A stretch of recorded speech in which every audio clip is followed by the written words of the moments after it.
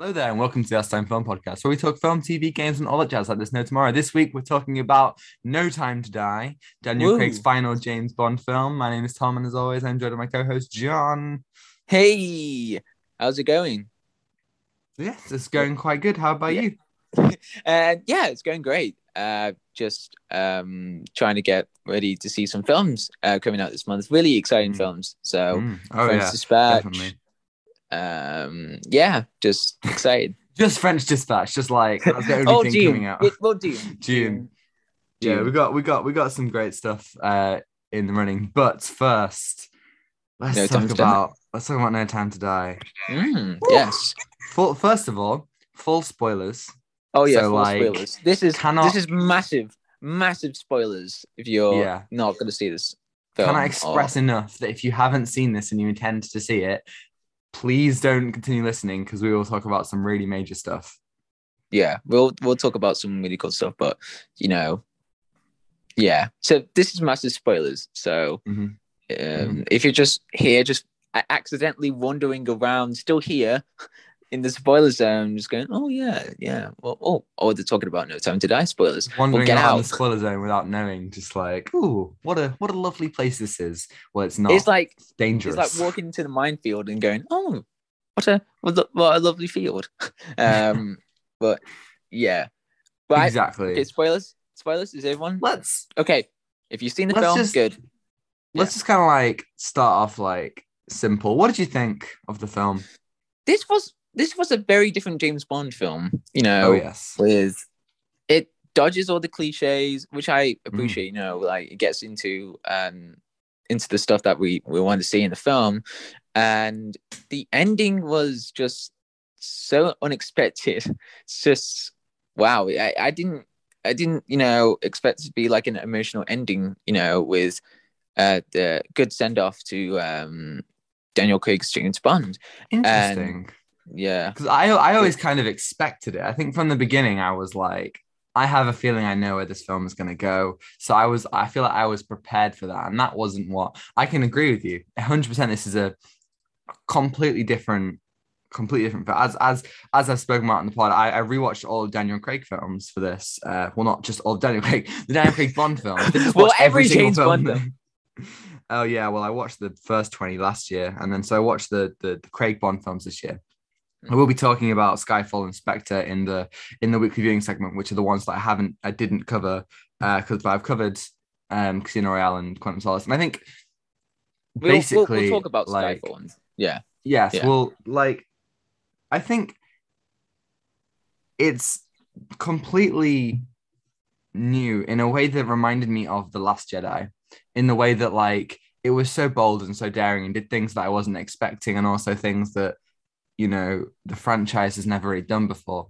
That I Mm. definitely spent a couple of days. I saw this on opening night, and I spent a couple of days just sitting there, just like, I don't know what I just saw. I'm so confused. Like, I need to process this. And it literally, I have 55 notes that I've got like so many, like, 55. I've got like so many things that I'm just like, I have so much to say. Oh wow. I've got I've got no notes. I'm just like doing it over the top of my head because it's just fresh in my It's mind, really. okay. You So can wing it. Yeah, you can wing it. Let's just go through the film. First of all, I think that the opening 20 minutes or so, like everything like up to and including the title sequence is amazing. Like top mm, tier Bond, excellent action sequence. Like mm, you've got yeah. some really cool callbacks and some really good emotional moments. I mean, what did you think about like this opening sequence in It whatever was country they're in? it was really cool, what you said about the callbacks, but also having this really intense action sequence, with the car, with James Bond with the motorcycle, that shot and Mm, like going up the stairs and like yeah, landing on you brilliant. with the car. That was great. That's such a good shot right there. And you know it was like a really good opening start to understand more about Madeline's character and background as well.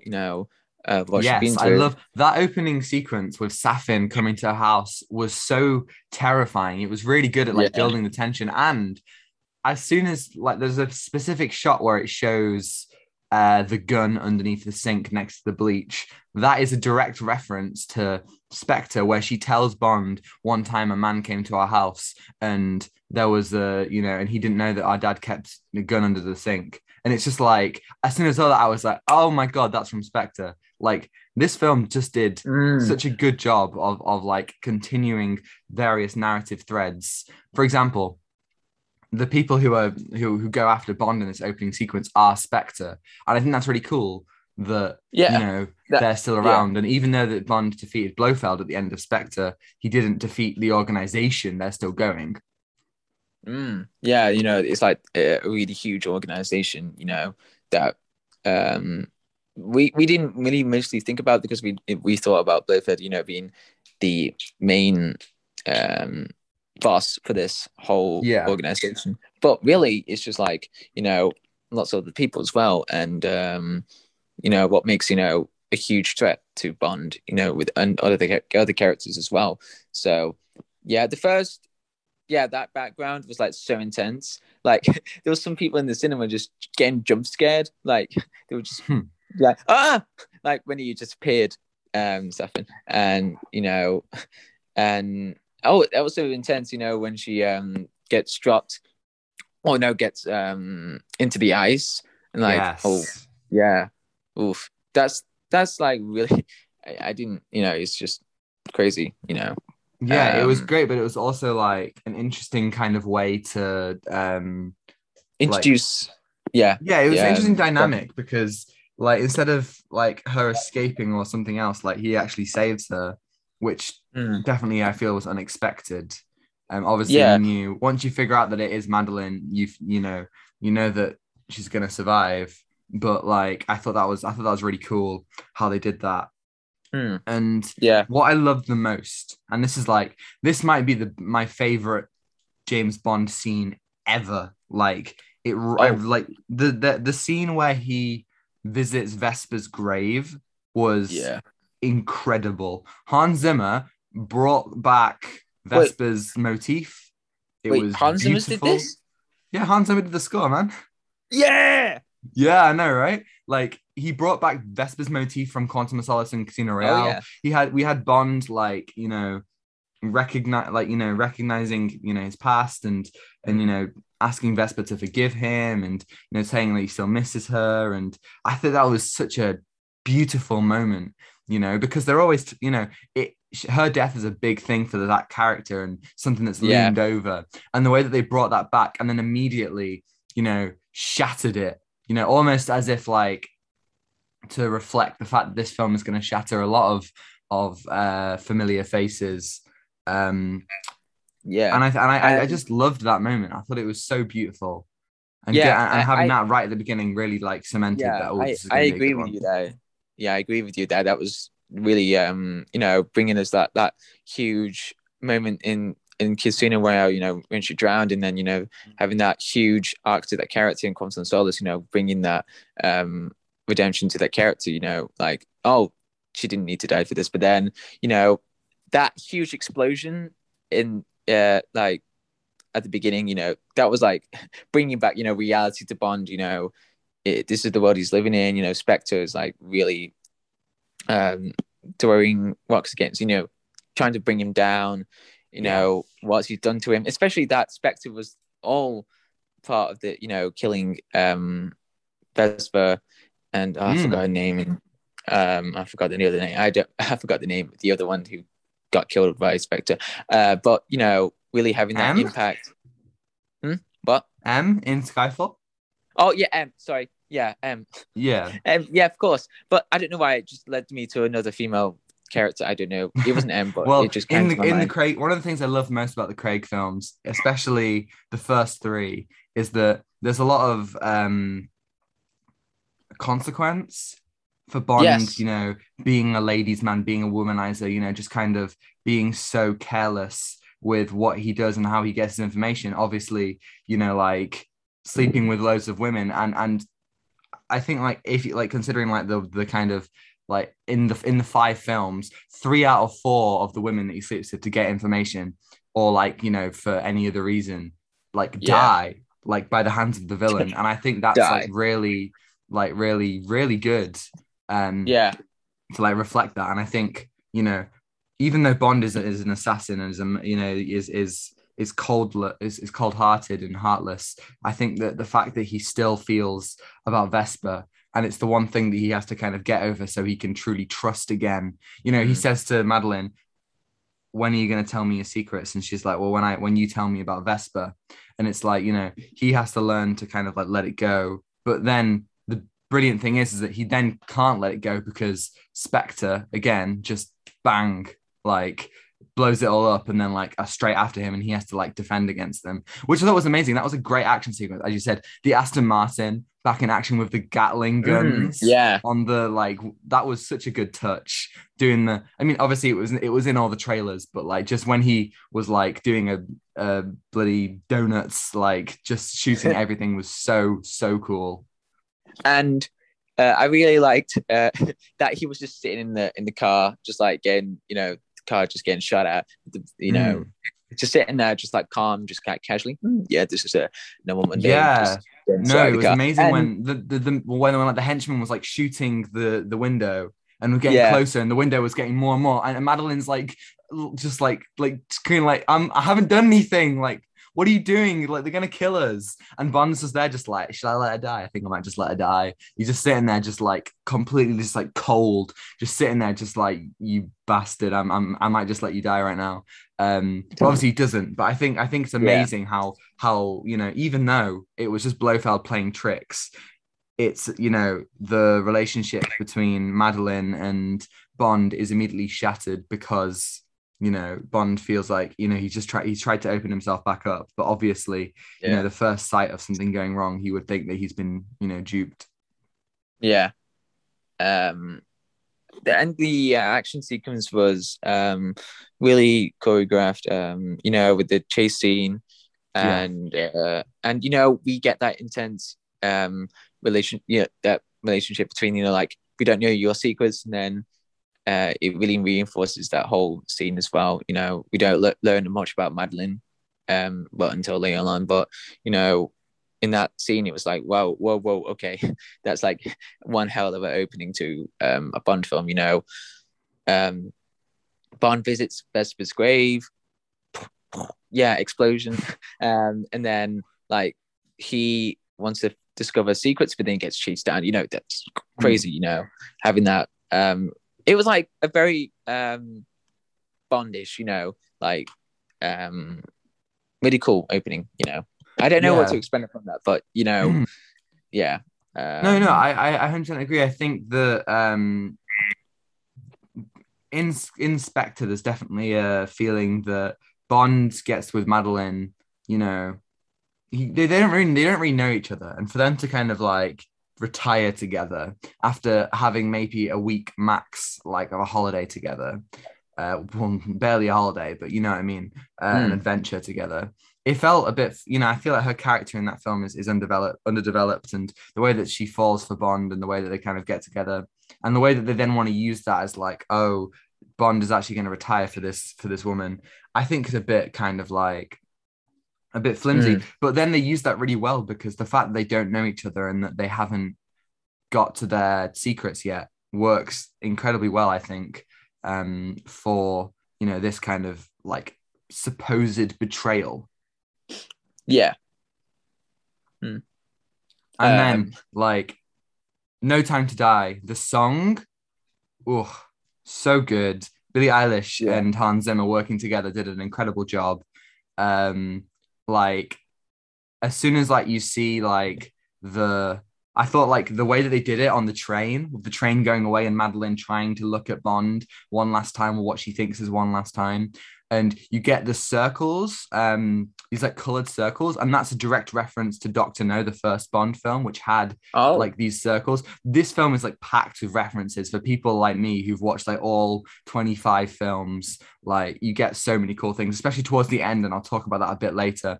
But I love this song. I think it's really well placed. Like the lyrics really work. And I'm sorry, but why don't we do opening title sequences in films these days?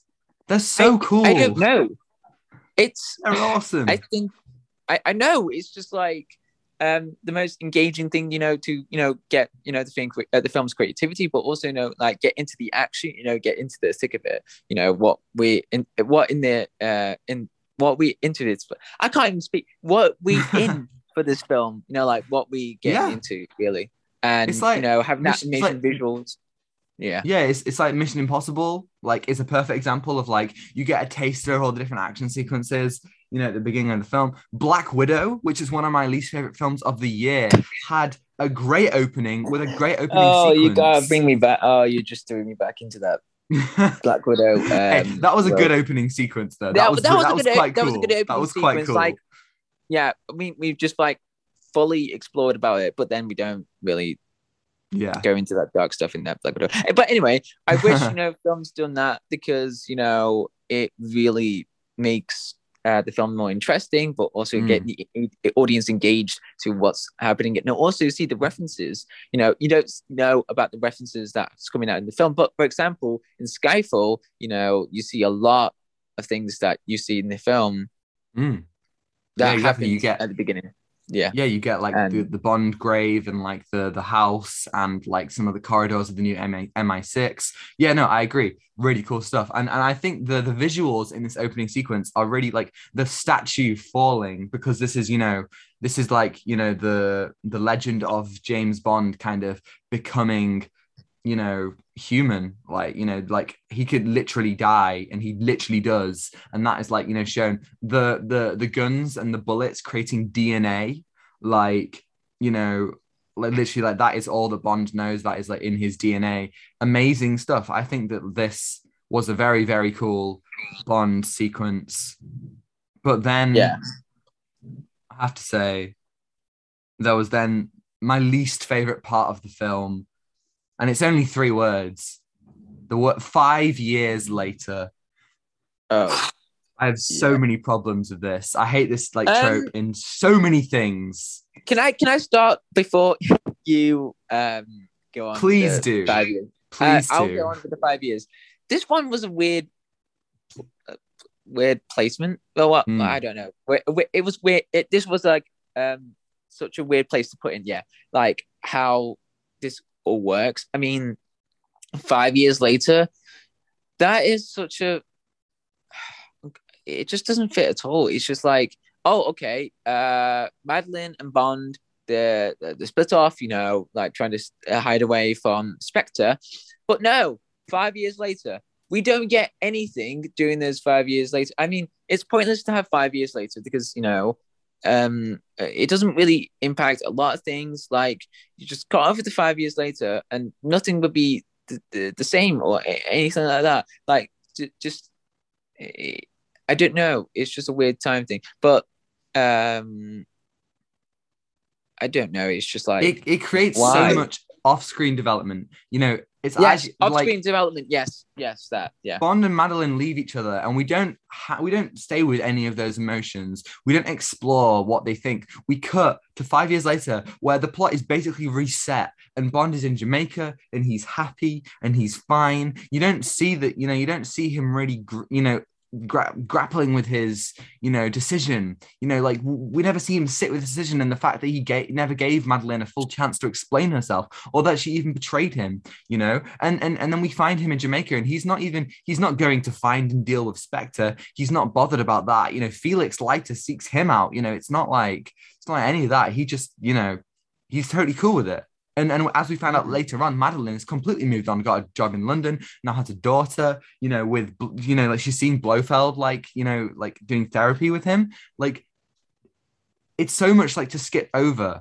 And it was so jarring that it's like, you should have just eradicated that and had Bond, have a bit of consideration of what he's done, and then maybe he wants to find Spectre, so then he seeks out Felix, something like that. I just feel like this is a problem I have with other films, notably Avengers Endgame. What you're doing with the time jump is you're developing characters off screen, and therefore there's an immediate emotional disconnect so that that is my big like my one big problem with the film is that time jump. And I know that it makes sense for the sake of the daughter. That's the one reason why I can forgive the time jump, because yes, we need Bond's daughter to be, old enough to, be a somewhat of some pseudo character, but like, you can't do that if you didn't do a time jump. But Yeah. I still would have preferred it without a time jump. I really would. Yeah, it doesn't make really add to any developments of, what you said about off-screen development and in game as well. But like it, yeah, it's jarring. I'm just trying to think more about, the time jump. It's pointless to nothing really, but I don't know. It's just like, okay, Bond's daughter, but yeah. But the one thing that I liked, apart from the 5-year sequence, was that, the infiltration of the building. Well, Hercules. But building that was a great sequence to, establish the character of the scientist. I forgot his name. I couldn't hear. Right, here's the problem with the film. I'm going to say the whole. I couldn't hear what Rami Malek's character was saying or the scientist's character saying. All I heard was gibberish. I'm sorry. It was the cinema. I don't know. I had to be deaf without subtitles. I feel for you. I'm sorry. I'm like, what is he saying? I'm sorry, man. What would you say? And then Rami Malek's character is like speaking in a deep voice. We know. Okay, can we just turn it up a little bit? Yeah. Oh my god. But I mean, the cinema was loud, especially some action sequences, like the beginning. It was like, and just like here in the car and just trying to dodge everything. But no, yeah. But it was a good sequence to establish the character. He was a bit, greedy about what he was trying to do, and trying to say this weapon was like perfect. This weapon was like a mass destruction. He was like crazy scientist. And yeah, he was definitely like a goofy, like, mad scientist. I think that's fairly in line with like classic Bond films. I feel like he was a bit too goofy for this film's tone. But if you can't be goofy in a Bond film, if you can't chew the scenery, when can you do it? Like James Bond is like the perfect kind of opportunity for that. Like going back to all the classic stuff. So I feel like that's fine. Yeah. I thought that was a good character, but wasn't really well justified with the goofiness. But it's a James Bond film. But definitely. Yeah. And then we get like seeing Bond reunite with Felix Leiter. That's so much fun. Obviously, Bond meets Felix in Casino Royale, and Felix is in Quantum of Solace, and mentioned in Spectre as well. I just think that was so cool. Just seeing them back when they're playing the game with the coins, and they're having a drink and they're having just a bit of fun. I thought that was great, and it's a shame that we didn't see Felix in Spectre or Skyfall, but it's good to see their relationship rekindled a little bit. Even like going as far as obviously in Quantum of Solace, there's the kind of stupid American agent played by David Harbour. And in this one, you've got Logan Ash, who obviously later on is revealed to be a villain. But still, I quite liked how they kind of played on that. And they were like, oh, Felix is back with another stupid, like American guy. But I enjoyed the twist on that. That was a great twist. I thought that was, really adding that tension, especially in that scene. But we will talk about that. Well, first of all, we got to go to Cuba. What? Honestly, like the Cuba like subplot was just like it's an interesting one because it could be removed from the film. You could take out everything that happens in Cuba apart from the fact that they capture the scientist, but it's so much fun. Like Ana de Armas is awesome. Her character is just dripping. Her character is literally just like got so much, character, so much personality. She's really dripping with personality, and I think that's amazing. She's like, she's like kind of like early on in her run, kind of like, I've just like I've been training 3 weeks for this, and she's excitable, but she's also nervous, and she's really confident in an action scene. Um, like I think it was cool that they also got rid of Spectre. Yeah, Like what better way to establish Safin and is it Hercules? yeah, Yeah, Hercules. like Yeah, yeah. What Hercules. what what better way to like establish them as a really really dangerous threat than to kill the whole threat of the last film. I think that was a good thing. Mm, yeah, and I really liked Anna de Armas in this one. She was just Mm.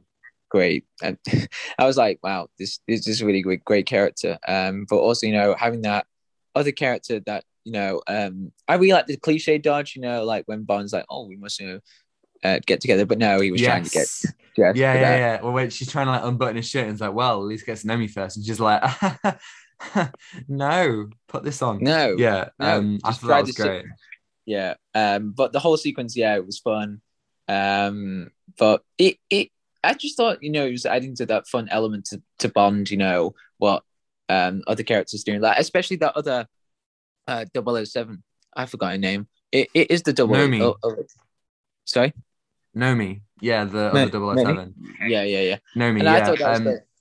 There Yeah, was with that like character. there was a very kind of Tomorrow Never Dies aspect in this action sequence, in the fact that Bond is like fighting, in the thick of it, and Nomi just kind of like comes through the roof and just picks up the scientist, and is very much, and it reminded me of Tomorrow Never Dies, with Bond and the Bond woman in that film.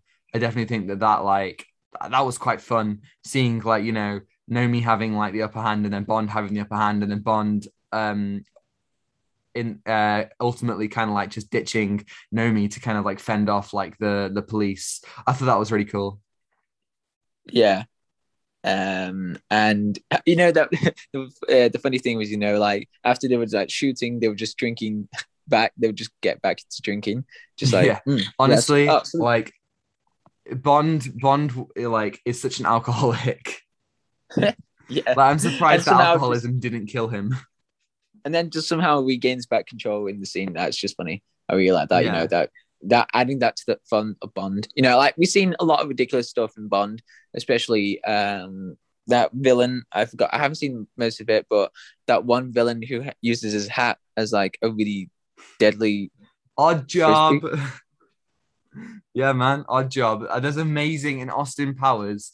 There's an amazing like riff on that Odd Job, and then they have a character called Random Task, which is obviously like like Random test. synonym, and like he has like, so obviously like in Goldfinger it'd be like Odd Job, show them what you do, and he takes off his hat, and he throws it, and obviously it like cuts off at the head of a statue, and Austin Powers is like Random Task, show them what you do, and he takes off his shoe and he throws it at a statue, and at the end of Austin Powers, Random Task throws his shoe at Austin and it hits him, and Austin just goes, ow, that really hurt. I mean, honestly, who throws a shoe? And it's just like, I love like these things. It's not, I think the Bond, like the henchman in this one is quite fun as well. Like he's got like Mm, the mechanical eye. I think he's a nice little side boss for Bond to defeat. Always yeah. fun. Obviously in Spectre we had um, Dave Batista and his metal thumbs. But yeah, I think that stuff's really Wait, cool. metal thumbs. Yeah, in Spectre, I do you remember forgot. Dave I forgot Batista? about that. I forgot Yeah, and about. he puts his thumbs in someone's eye and like crushes their eyes. I forgot about that. Yeah. I have seen Spectre, but I what? I completely forgot about that. Yeah, well, that's just something that happened. But yeah, next Wow. we get Okay. like Carry on. Yeah. Yeah. next we get the first kind of big, like emotional point of the film, which Oh. is Felix's death, which I thought obviously you get the betrayal from Ash. And I think Ash isn't that like developed as a side villain, but I think because he basically serves to kill Felix, I think that was done well, as a nice like betrayal. And the fact that like they're in like the bottom of this boat, and like it's filling up with water, and Bond is like trying to like carry Felix, and Felix is just saying like guys like us, we don't get the happy ending, and this is it for me. It's very much kind of like spoilers for Logan, but Felix's death is like Charles's death in Logan. It's not the Yeah. main death, but it serves to, to me at least, I saw Felix die and I was like, yep, Bond is going to be dead. Like, Yeah, like Felix's death builds on the idea that time is running out time is running out for Bond and there's no time to die. No time to die. But yeah, the whole action sequence, fighting against that villain, I forgot his name. It was Ash. Ash. Logan Ash. Yeah. Right. So Ash, like fighting with Ash, that was like brutal. We haven't seen like a lot of brutal things. Oh, we have. What are you talking about? Yes, of course. Well, especially that we'll talk about Royale. it. We'll talk about it later. But like when Bond eventually kills Ash, I think that was amazing. Oh, yeah, that slow, like anxiety. That fearful. You thought it was going to be sudden, but no, it was just like, like that quick. No, that slow death. Like just like saying like Ash, like, oh please no, and then Bond's like, I'll leave you. It's like that cold character, Yeah, well, I mean, Bond just that scene. So honestly, like Ash just says like brother, like and Bond's just like Bond is so soulless and so merciless, and he's just like, I had a brother, his name was Felix, and he stomps on the car and it just crushes him.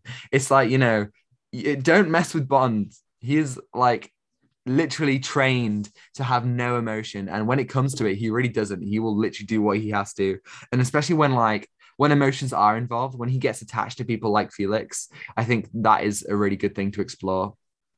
Yeah, and that was like a really emotional scene, especially like the boat capsizing and adding that dramatic death to it. So yeah, it was a bit of a strange cut from Bond on the raft, and then it cuts to him in London, and I was like, sorry, so he found a freight car that took him straight to London? Like, what? Okay, I feel like that was just a bit of a strange one. That was the way. That was a strange one. Like, we could have seen like him getting on the boat, but no, he just got like burn, and then cuts to him getting back to his Aston Martin. But yeah, how many Aston Martins does that guy have? He's just like, oh, I've lost another Aston Martin. Don't worry, I've got 12 more in a garage which somewhere. is like £1 million. I don't know, like something more of that. Oh, billion. Well, I mean, that's $1 billion. I think that's really cool. Because in Casino Royale, Bond wins the Aston Martin, from the guy who he plays poker with at the beginning. Yeah, like he wins like the classic one, and I think that's a nice little touch. That then he's like riding that same one, and it's like ever since that moment, it's been Bond's car, and Bond kind of feels ownership over it. I think that was really cool. But like obviously now in the narrative, we kind of explore MI6 a bit more, see how it's changed, and I think Nomi as the new 007 is a really interesting character.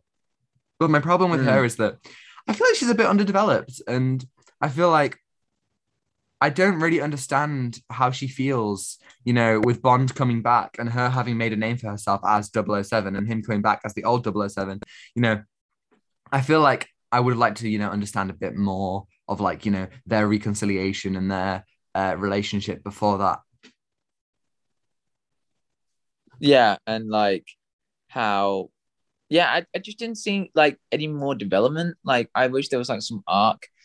But like later on, when she was like, oh, reinstate back Bond as 007 and saying like, oh, it's just a number. That was a good little arc, but I wish there was like, I agree. Yeah, I agree. I think it's nice that they kind of like put their differences aside, and they kind of come together as the new and the old team coming together. I mean, obviously we have no idea where the franchise is going to go next, but I'd like to see Nomi come back, whether it be in a spin-off or as a side character again to the next Bond, whatever they want to do. I think she's a cool character, and I'd like to see more from her. I quite like the MI6 group. Obviously, you know, M, Q, Moneypenny, and Tanner. I think those characters are really cool. You know, good to see them again. We didn't get to see quite as much of them as we didn't see. We saw Bond reunite with quite a few of them, but we didn't get to see him reunite with Moneypenny, for example. After 5 or 6 years, I was that wasn't the best. But there were some really nice details, like when there was a painting of Judi Dench and the old like original era M, which I thought was really, really nice when the current M is sitting. Too many M's, man, too many M's. And then there was a great scene where Bond's talking to M about Blofeld, and they are just very slightly playing the theme for On Her Majesty's Secret Service, which is the Bond film where Blofeld wins and kills Bond's wife. And the film ends with Blofeld killing Bond's wife, and it's like a really like dark ending, which I think is really, really cool. And yeah, absolutely love that. So like again, Hans Zimmer bringing back little motifs and little callbacks, I thought was really, really nice. Yeah, that was a really good scene as well. The next bit is obviously like Blofeld's, or kind of like, I guess first of all, Madeleine, like the reveal that Madeleine is in London, and she kind of meets up with Safin for the first time, like since the opening. I thought that was like, again, another really tense sequence, where, even like, I guess as we've seen the trailers, we knew that was him. Or like, it's not difficult. He's clearly a villain, but like seeing him, only like we've only heard like him like whispers of him until like now, and we see him, and like he gives Madeleine this task, which is like would really be like difficult to actually kill, and obviously he gives her his like mask, and she understands who he is. I think that was really really well done. Yeah, and like that slow build up tension, like he gives that box to Madeleine, and then it just reveals that he was the guy in the mask, and that really just sums up that fear from Madeleine, especially that we've seen that the backstory in the cabin or the house, really just reinforces that whole idea of Safin and being this whole really devious villain, throughout the film, and being this huge shadow between, like he's like a very contrasting villain to the other ones, but he was like the most creepiest, I think. Yeah, you know what? Like really, I wish that they kind of explored, Madeleine's relationship with Safin a little bit more, because clearly she isn't willing to kill for him. You see that when like, he gives her the job for Blofeld. I mean, let's talk about the scene where Bond and Madeleine meet up. It had weight, but I didn't think it had too much like emotions behind it, Like they just kind of say, "Oh, hello," and it's kind of a bit cold and a bit awkward, but I feel like there should be a bit more behind that. But what I really loved in this sequence was the slow build up to Blofeld coming back, and he's slowly approaching, his cell, like, slowly coming forward. And, Madeleine is freaking out because she knows that Safin wants her to kill him. And, and she's telling James, you have no idea what this is. And, and like, and I think Christoph Waltz plays Blofeld amazingly, just sitting there, with that just expression of calm on his face. He's like so like almost happy, just sitting there, just like with that small smile on his face as he gets close. I mean, I'm not the biggest fan of Blofeld Inspector, but I think that like the relationship between Bond and Blofeld is done really, really well in this sequence. Yeah, and I felt like, I mean, the villain. Well, Blofeld was the villain in Spectre, but Blofeld, he was a bit weak, a little bit, wasn't that strong of a character. But again, I could appreciate, Christoph Waltz's Blofeld because he was having that really terrifying aura, around that character, Yes, giving that creepy atmosphere to it. But he was like this really calm and just smirking, and what? Yeah, he's sitting in that chair and like giving that anger towards Bond. Like he's really angry, and especially when he when Bond goes to his neck, and like that really yes. intense that giving that really cold character of Bond, what he's Mm, been through, and that especially like um Vesper's death, and M's death, really really giving us that impact to what Blofeld did in the entire Bond, Daniel Craig's Bond. definitely. I mean, Yeah. in Spectre, spoilers for Spectre, but I'm not a huge fan of the fact that that they hate each other because they had like childhood trauma. I prefer a villain who has a more natural kind of like a more natural and tangible hatred for the hero. But what I love is how Blofeld gets under Bond's skin, and like Mm. and he says things like he calls back like cuckoo, and then like Bond is like die, and literally like starts to like strangle him. And then the Mm. fact that he does die, his surprise death, you know, Yes. like I feel like if we didn't, I mean, maybe it would have been better if we hadn't have known that Madeline was wearing the perfume, which was going to, like which carried the toxin. It might have been more of a surprise, but I really, really liked how the way that they are presenting Safin as a really threatening villain is by showing him as like just killing all the other villains that might be like kills Spectre, kills Blofeld, and I feel like that makes him so much more kind of like threatening. Mm. Yeah, but I wish. Okay, this one other criticism of the film is that it was very the film was expositional. You could see everything Yes. that was happening, and well, again, what you said about that perfume, killing Blofeld. I wish that we didn't see that, because that would be like really huge plot twist. But that Mm. like that camera, pointing towards, that hand towards, oh my god, what? And then showing Blofeld dead, and like, oh my god, but Madeline did this, but no, Yeah. it was like showing us that. But yeah, I wish there was like something that we didn't see, but it was very heavy expositional. So yeah, Yeah, I mean, this film obviously is the longest Bond film ever coming in. I think it's like 2 hours, 47 minutes. And I think it's yeah, very, very well paced. I didn't feel yeah. bored at I agree with all. that. I agree with that. Yeah. Like, It, there wasn't a dull moment, not really. But I feel like my problems with it come with, especially after the time jump, you're completely right.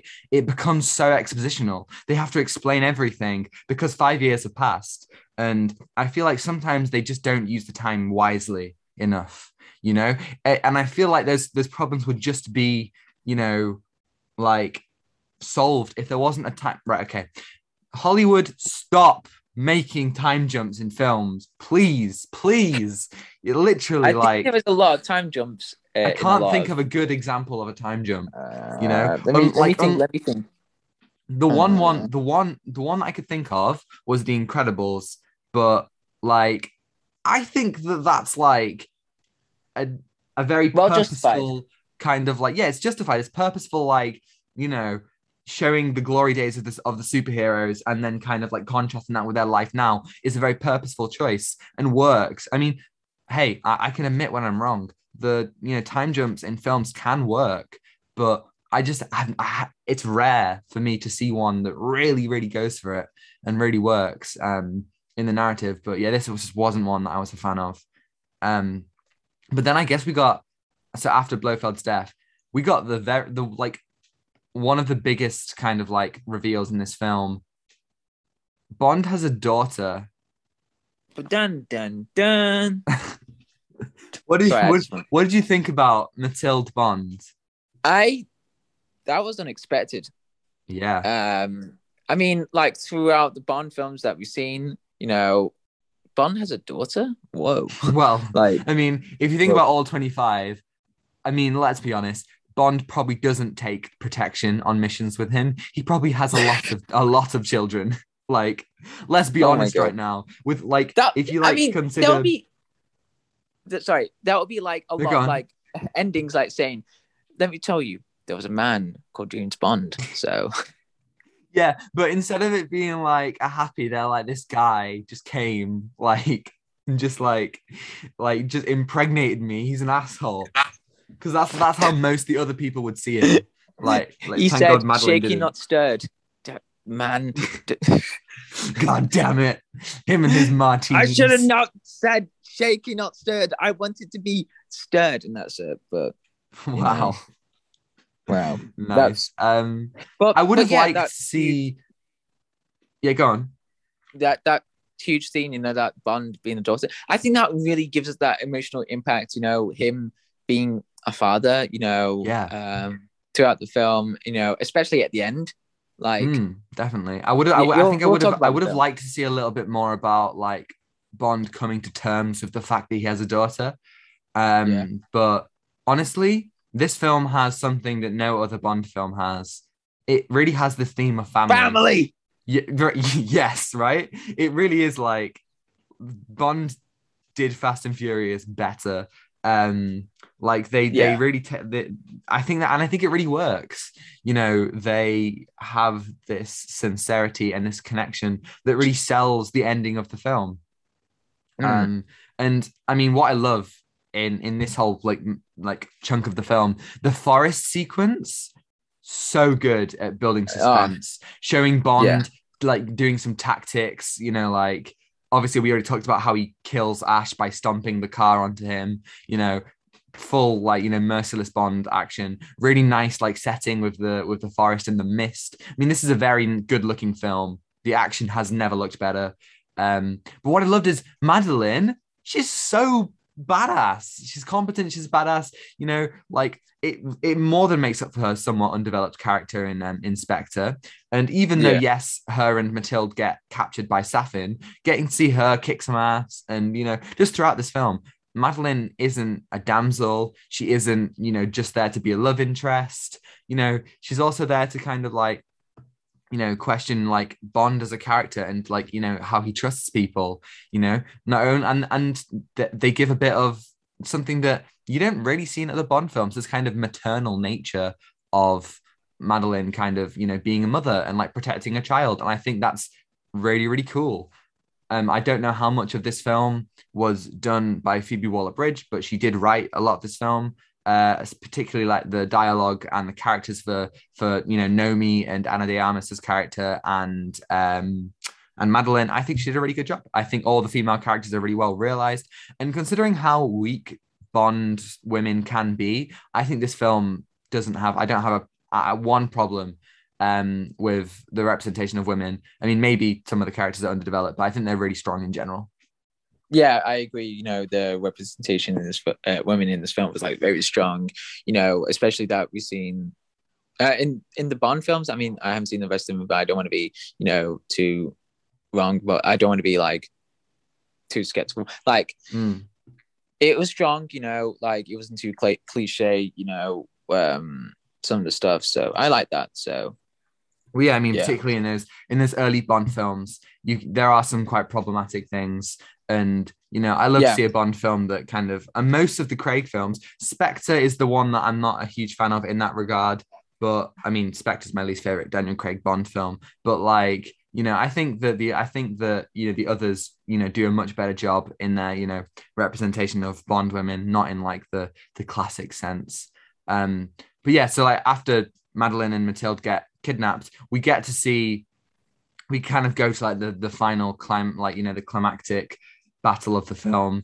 And I loved like just the little things, like they're in the plane, Bond and Nomi are in the plane. Obviously, as you said, Nomi asks to reinstate Bond, as 007. And, as we said, it's not really earned, but it is a nice little arc for her to have. And it's really fun. Q giving them gadgets again. Q's like, here's a watch. It's got an EMP in it. Like, like all that stuff is like just really fun. Do you know what I mean? yeah. I thought it was really fun to have, but you know, Wait, fun to have. What? Fun to have. Um, is it? I don't know what I just said. No, Okay. I'd say so. I'd say so. Um, yeah, Oh, like, and then like obviously you get like this whole like Safin's like base of operations. It's very like classic Bond villain. You know, he's yeah. got like a base where people are working, you know, making this like toxin. I thought the base was really visually interesting. I think Mm. Safin had a lot of presence, and I think Rami Malek, you know, he really chewed the scenery in all the right places, I think. Yeah, and I thought, he wasn't too mashed it, mashed up. I can't see it. I can't even. Yeah, okay, it's like the You typical trying to villain. say Ma- mustache twirling? Mustache. Yeah, mustache twirly villain looking like, but no, it was just like a perfect villain. Yeah, I It was agree. I balanced. mean, he's far from my favorite villain of the series. You know, that goes Yeah, to Javier Bardem as Mr. Silver in Skyfall. Skyfall. You know, but I think Safin was really good and really, you know, I think his role is kind of just to like split up the family, and I think he did that really well. You know, he wants to Yeah, break the Bond family, you know, apart, and it erases the stakes. But they do kind of get back together really easily. They just kind of all run into the same room, like, oh, there you are, like. But I think that you know the fact that you know Safin wants this kind of world destruction, and you know torturing Bond isn't his like main thing. It's more like you know to have you know, Madeline on his side. Again, not really too developed, but quite fun. There was a really, really cool bit in the action sequence where Bond turns and you get the classic gun barrel moment. Do you know what I mean? oh yeah, yeah, Where yeah, yeah. like That he's like that walking whole down the sequence. thing and then somebody shoots Yeah, him from behind and he turns and he shoots and the hallway looks like the gun barrel. I just thought that was like what a bloody fun twist. That was yeah. just That's a really good play. mwah, Fit. It was cinema. fitting. Yeah, cinema. Oh, cinema. Cinema. So, Brilliant. yeah, and especially this whole base. Is it in Japan? It's I think it's in like waters near Japan and Russia. Yeah, that the interesting detail I thought about. We are going to see that confrontation, with Bond and Safin. Mhm. There was like I don't know. In the background, there was a Japanese temple. I don't know. It was like in the background behind Safin, if you Okay. remember. Yeah, Yeah, was it like a and tapestry or something? yeah, I think Yeah. so. And the way, when Bond, was like saying to forgive, I'm saying sorry, I'm sorry, that Yes. pose that he was doing. That was if I remember, it was like a pose to like to show that you forgive you in Japan to I don't know. It was like something like that. I don't know if I'm wrong, but it did definitely look like a pose that was like forgiving to show you That's a or to really give. good point. I'd forgotten about that. The moment where Bond begs forgiveness, you know, to save Matilde was amazing. Like, honestly, like the fact that, you know, like obviously Safin really affects Bond in a way that, you know, like mentally, like Bond has never like cowered, even in Casino Royale, when Bond was naked and Lashif was smacking his balls with a rope. Not Oh yeah, even then was not even then was Bond, you know, cowering to the villain in the way that he did then. You know, he never gave any of the other villains the satisfaction to know that they had like bested him. But like, you know, even in any of the torture sequences, you know, where Bond is like, you know, tied up and like, you know, whether it be Blofeld drilling into his brain or like, you know, Silver, you know, like just like you know, having like found and is about to kill M in Skyfall. I think it's perfect that it's only now that Bond, you know, bows down and says, you know, like, you know, I'm sorry, please don't hurt them. Yeah, Like, and isn't especially. it like, go on. Oh, sorry, I didn't mean to interrupt that. No, Sorry. no, no, of course, Sorry. go. I really liked. Sorry to begin. I want to given that the dialogue between Safin and Bond in that one. About like God does not like. I don't know. Time does not. Yeah, history isn't kind to men who play God. Yeah, that's that one. That whole thing about like destruction. About him, and you can see the dynamic between them. And it's quite intense. About their personal differences. What they want to do, and like their motivation, and like you can see, yeah, again with the dynamic, him, he was like really forgiving, that Stefan have higher power, but then Bond, resists and tries to save his daughter. Um, yeah, I wish I thought I had something to say, but yeah, I think it slipped away. But yeah, I really like that whole, the cinematography, in that one, it was like really intense, giving that really intense atmosphere into that scene, Yeah, yeah. I wish there was something to say about more about that, but that was a really good scene. I just really liked it, that one. Yeah. Yeah, definitely. And I think, you know, taking obviously Madeline, who I might say is also, in the action, it makes sense that because she's Mr. White's daughter, she would be competent in the action sequences. But I like how Madeline, Mathilde, and Nomi all like escape the island, and it just leaves Bond. It's just Bond, and he's essentially on his own, and he has to like open the doors and get them all out. And got some really like a nice like kind of like time bomb, like obviously the missiles. I'm not really sure why it's important for M to be like, no, we can't send the missiles because then Japan and Russia will hate us. And then Bond's like, no, you should send the missiles. And M's like, okay. Like, I don't understand why you had to be like so like, like hesitant to do that, but whatever. But there was some really nice kind of like time scale action, like when he was like trying to get to the doors. I thought that was really cool. And classic James Bond line when he kills the henchman with the eye, and he like uses his watch to like explode his brain, and Q's like, 007, are you all right? And Bond's like, I just had a run in with the guy. I showed him your new watch, blew his mind. And it's just like just fun Bond, like, dialogue. I thought that was just like classic, really nice stuff. And can I add more to that? Yeah, go for it. Yeah. I really like, the camera movement, it was like all in one shot. And, yes. You didn't, really expect to be one shot, but, it was like classic Bond, trying to get up the stairs. And it was like, whoa, okay, this is really cool, getting to that tower and like all the henchmen, like giving us that one classic Bond scene, before, Daniel Craig, because that was just great to see. Yeah, agreed. Yeah, that one shot. Whoa, such a good scene. Definitely. And then like when Bond thinks that he's like done it, he opens the doors and he thinks he's okay. And what I loved is that when the doors start closing again and he's running, you get that moment where Safin shoots him like 4 times, and you really, the tension and the stakes or raise so much. Bond has literally been shot and is now like, at the mercy of Safin.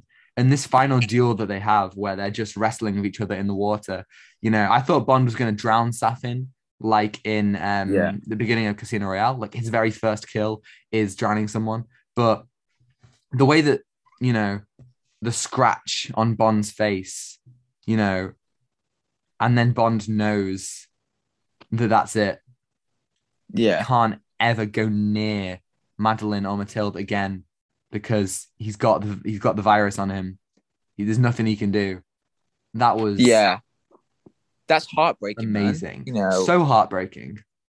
But the most brutal thing, when Bond like breaks Safin's arm. Yes. Oh my god. That was so snaps it. Oh, and in the cinema, I was like, oh my god. Yeah. oh my god, Bond is just like at it and just like so being brutal, you know, like he's just at this point, you know, he really loves his loves Madeline and his daughter, you know, about like he wants and the scene, oh, this is really sad, this one. Right. There was a detail I saw with the lip like I could lip read what Bond was about to say Mhm. um to Naomi and like so meet Madeline and my daughter. I don't know what he said, but I don't think it was my daughter or something. And then he's like, Yeah. "This is," and then he said, "I don't know if he read this, but I lip read. He's saying, this is my family.'" Oh, that's so. Oh man, that's I hot. think that's what I he mean, said. He said family or something that lip read, but that's what he probably said, and that was so heartbreaking. I was like, but like right now, I'm thinking about like, you said you said that. I think that would be honestly, like they really brought the emotion. Like, literally, Bond shoots Safin in the head, like just straight away. As soon as he knows that it's over, there's nothing left. He just coldly shoots him in the head because Safin has literally taken everything from Bond. The time that yeah, Bond has a family, he has something to retire, something to live for. You know, yeah, he finally can trust Madeline. You know, and he can trust himself, and he has a daughter. It's literally no time for him to die, but he can't do anything. He literally is he's stuck and he has to go. yeah. And the final ascent on the ladder was painful. Uh, Everyone in MI6, you know, Madeline, you know, they're all talking to him. You know, there must be something we can do. You can come back, and but Bond knows there's nothing. You know, he's been shot multiple times. You know, he can't do anything. You know, they can't get the virus off him. He's That's it. The music, yeah, it's amazing. permanent. The music is Yeah, literally the track is called Final Ascent, and Hans Zimmer just brings it, the brutality of it, amazingly. You know, they use the No Time to Die motif, and as Bond like climbs up, and you know he climbed under the roof. You know, I just thought it was beautiful, so beautiful, and yeah, really effective in like you know in Bond's final moments. yeah, and like it was just so emotional. Like I didn't cry, but it was just like No, wow. me neither. But it I was really, like you wow, know, this it got to me. It was like it they're was like really wow. doing this, you know? You know, like it was like a proper good send off to the Yeah. character and Mm. Daniel Craig's, you know, run as James Bond, and um, and that really that conversation between Madeline and Bond, like saying she's got your eyes, and Yeah. then Bond says, "I know." Yeah.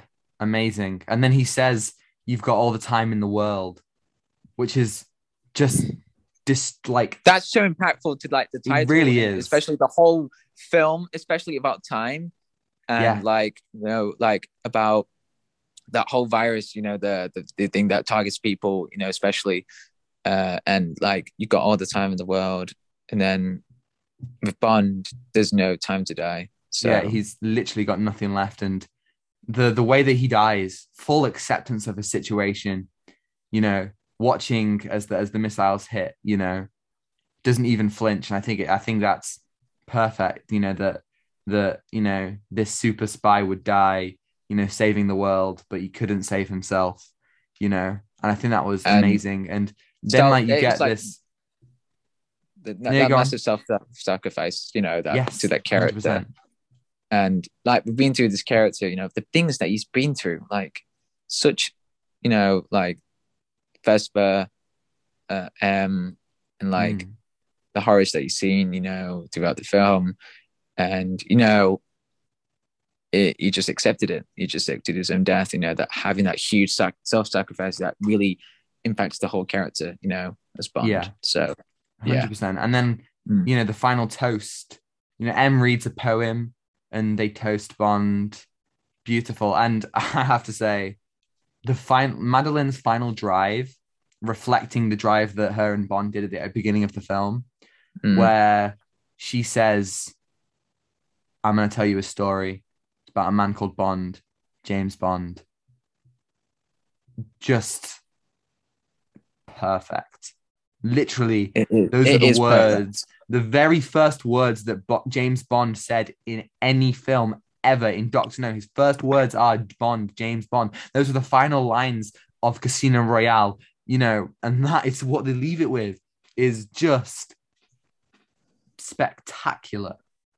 Yeah, Absolutely. it is such an amazing film. This, especially Yes, the ending, like it's just perfect. It's just the dialogue and the cinematography that I just yeah. needed to have. They do Like, Bond's death so well, so well. They go for a tunnel and the tunnel gets further away, like the gun barrel going further away. Just bloody brilliant. uh, And the one wow. final thing that makes it just cherry on top of the Oh, of the cake. tell me. The final song that they use is called "We've Got All the Time in the World," which Oh, perfect poetry right there with what Bond says. But also, this is the same song that they leave on Her Majesty's Secret Service on, which is the Bond film where, as I said earlier, Bond's wife is killed. mm, So now they use that same song, but instead of it being that Bond is left on his own, it means that instead of it, Bond loses his love. It's his love loses him, and it's this reflection of it, and it really is yeah, just poetry. yeah, cinema, Wow. poetry, all of it. It, I mean, this is the perfect ending. I couldn't have asked for a better ending to a Bond film, yeah. to a Bond This, run. Like, yeah, I can ever. confidently say that Daniel Craig has the greatest James Bond run ever. I'm not a huge fan of Spectre, but other than that, I think he's got some really solid films. Skyfall is my favorite Bond film ever. Casino Royale is incredible. No Time to Die is a perfect ending. Even Quantum of Solace is bold and daring and a unique character study. I think that they really knocked it out of the park. I can't believe that we had to wait 2 years and it was still amazing. It is such an Like, amazing film. Like, go what? and see it. It's Yes, such like everyone, and you need to see it at the cinema as well, and watch the Bond films. Like, watch the Daniel Craig Bond films, and then go and see it because it's a really nice franchise. Which brings me to my next question, John. What mm, next? What do you want to see now? Reboot? okay. Soft reboot? Wait. Spin-off? Before we get into that, we should Yeah. give it out of 10 because it Okay. might Yeah. be a heavy Of discussion. course. Of course. So this film was an experience because it was such an Hmm, amazing Bond film. This I definitely. really enjoyed. With the whole sequence, like there were some fun sequences, some heavy sequences, and like especially at the beginning, like talking to at Vesper's grave, and Yeah. having that whole arc to the character. We've been through this character through these films, like the horrors that you've seen, and like it's such an amazing ending to a character. That we've been through. So I'm gonna give this a 9 out of 10. Amazing. Literally, You? difficult to argue with. I'm gonna give it an 8, and I'm only gonna give it an 8. Now, John, I don't really rewatch films at the cinema, but I'm gonna go and rewatch this in a couple of weeks' time. I really need to see it again. But yeah, 8 out of 10 for me. I really, really, really didn't like the time jump. But other than that, I have very little critiques. This is a really good film. I'm so surprised. I really am surprised. I wasn't sure it was going to be that good. The trailers look like 1,000 films smushed into one, but they really brought it together. And, it might not be as groundbreaking as Skyfall or Casino Royale, but it really was a perfect send off. And Yeah. personally, I think they should leave it here. I don't want a reboot. I don't want a new Bond. I don't want a Yeah. spin off. I think they should leave the franchise here. They're not going to. God, no, are they going to? It makes money. They're going to make a new one. They're going to either recast Bond or just do a full reboot of the whole thing, or they're going to do a spin off, whether it be with Nomi or Anna de Armas's character. Who knows? All I know is that for me, 25 films, five, this final five film series of Daniel Craig, just wonderful, really, really wonderful, really strong, and I'm happy to leave it here. Yeah. Just happy to end there. Especially what the character's been through. So yeah, Yeah. yeah. This is the Rise of Skywalker. This is the Avengers Endgame. But I think it's better than both of those films, and I think agree. it ends the franchise exactly where it needed to end. And I mean, I hope it ends the franchise. But God, I'm so impressed. I'm so happy. Yeah, I'm so satisfied with everything about this film. So it just worked really well. It's just an enjoyable film to watch, really. So yeah, Definitely. especially that, you know, Yeah. some really great sequences that I really liked. So Mm, yeah. definitely. Mm. And you know what? We've been talking for over an hour now. So I'm going to say let's skip viewing this week and let's go straight to the Okay. outro because, Okay. Cool. it's a somber moment. It really is. James Bond, like I've been watching James Bond films since I was like a really young kid, and this is like every time. I mean, especially for us in the UK, obviously in America, Bond comes out in like a week or something, but for us, this is like a thing that people really come together for, and people love Bond, and yeah, it was brilliant. Yeah, especially in the cinema last night, everyone Yeah, like, no matter what film fan or like James Bond fan or anything, that you're just gonna see this film. Like, it's such a massive thing in like UK about like this whole character to James Bond. That whole famous phrase, like shaken, not stirred. yeah. And So many iconic things come from this franchise. Would we even have franchises in this same way? Would we even have reboots if James Bond hadn't have given us the different Bonds? This, we owe so much to this franchise, and I think that they've delivered an absolutely terrific ending. That they're not going to end it here. There will be a 26th film, but yeah, God damn it, I'm satisfied. I really am. yeah, to Daniel Craig's character, let me tell you, Daniel Craig did an amazing job as Bond, and my favorite Bond as well. Like, he just did it so well, 100%. Yeah, definitely. and it's just so satisfying, so satisfying. Definitely. And Here's to you, Daniel Craig. here's to Cheers. you, salute. I don't have a drink. Salute. I don't have a drink, but Drink, or so, I don't know, but cheers anyway. Yeah, But definitely. yeah, well done. Yeah. And that, it would be so annoying, like, if we didn't get to see this, like it was just Spectre that we just saw, and Yeah, right. Daniel Craig was like, "Nah, I'm not doing another one," because he's just like, he wanted to kill himself. But he wanted to end on a high, didn't he? And he really did end on a high, I must say. And I'm really happy this film came out in cinemas. I'm happy that they stuck to their guns. Imagine if this had came out on like Amazon Prime. I would have been so upset. I mean, like, this is a film that deserves to be at the cinema. It really is. Yeah, An experience. go watch it. This is it. I feel like, it. Black Widow wasn't the big blockbuster. Suicide Squad wasn't. Shang-Chi wasn't. Fast and Furious wasn't. This, No Time to Die, for me, is the cinema spectacle that I've been waiting for. I feel like I'm back. Yeah, especially like with lots of people, it was so satisfying to see everyone in the cinema. Not like the people I know, but like the people, like the moviegoers. Like, it was packed. Like, the full queues of people getting popcorn, and like, definitely so satisfying. Yeah, it was just like the experience that everyone just brings cinema together. I think cinema and music just brings everyone together. That's like the only key thing that humanity 100%. has left. 100%. Yeah, that's it. That's all we have left. Just the two things, and everything else just irrelevant. It's cinema and music. Anything else, just no, cannon fodder. Yeah. So amazing film. So, definitely. So we are running out of time. So I'll just take us out, John. We have no time. See, we have no time to do the outro. Let me end up here. So thank you for listening.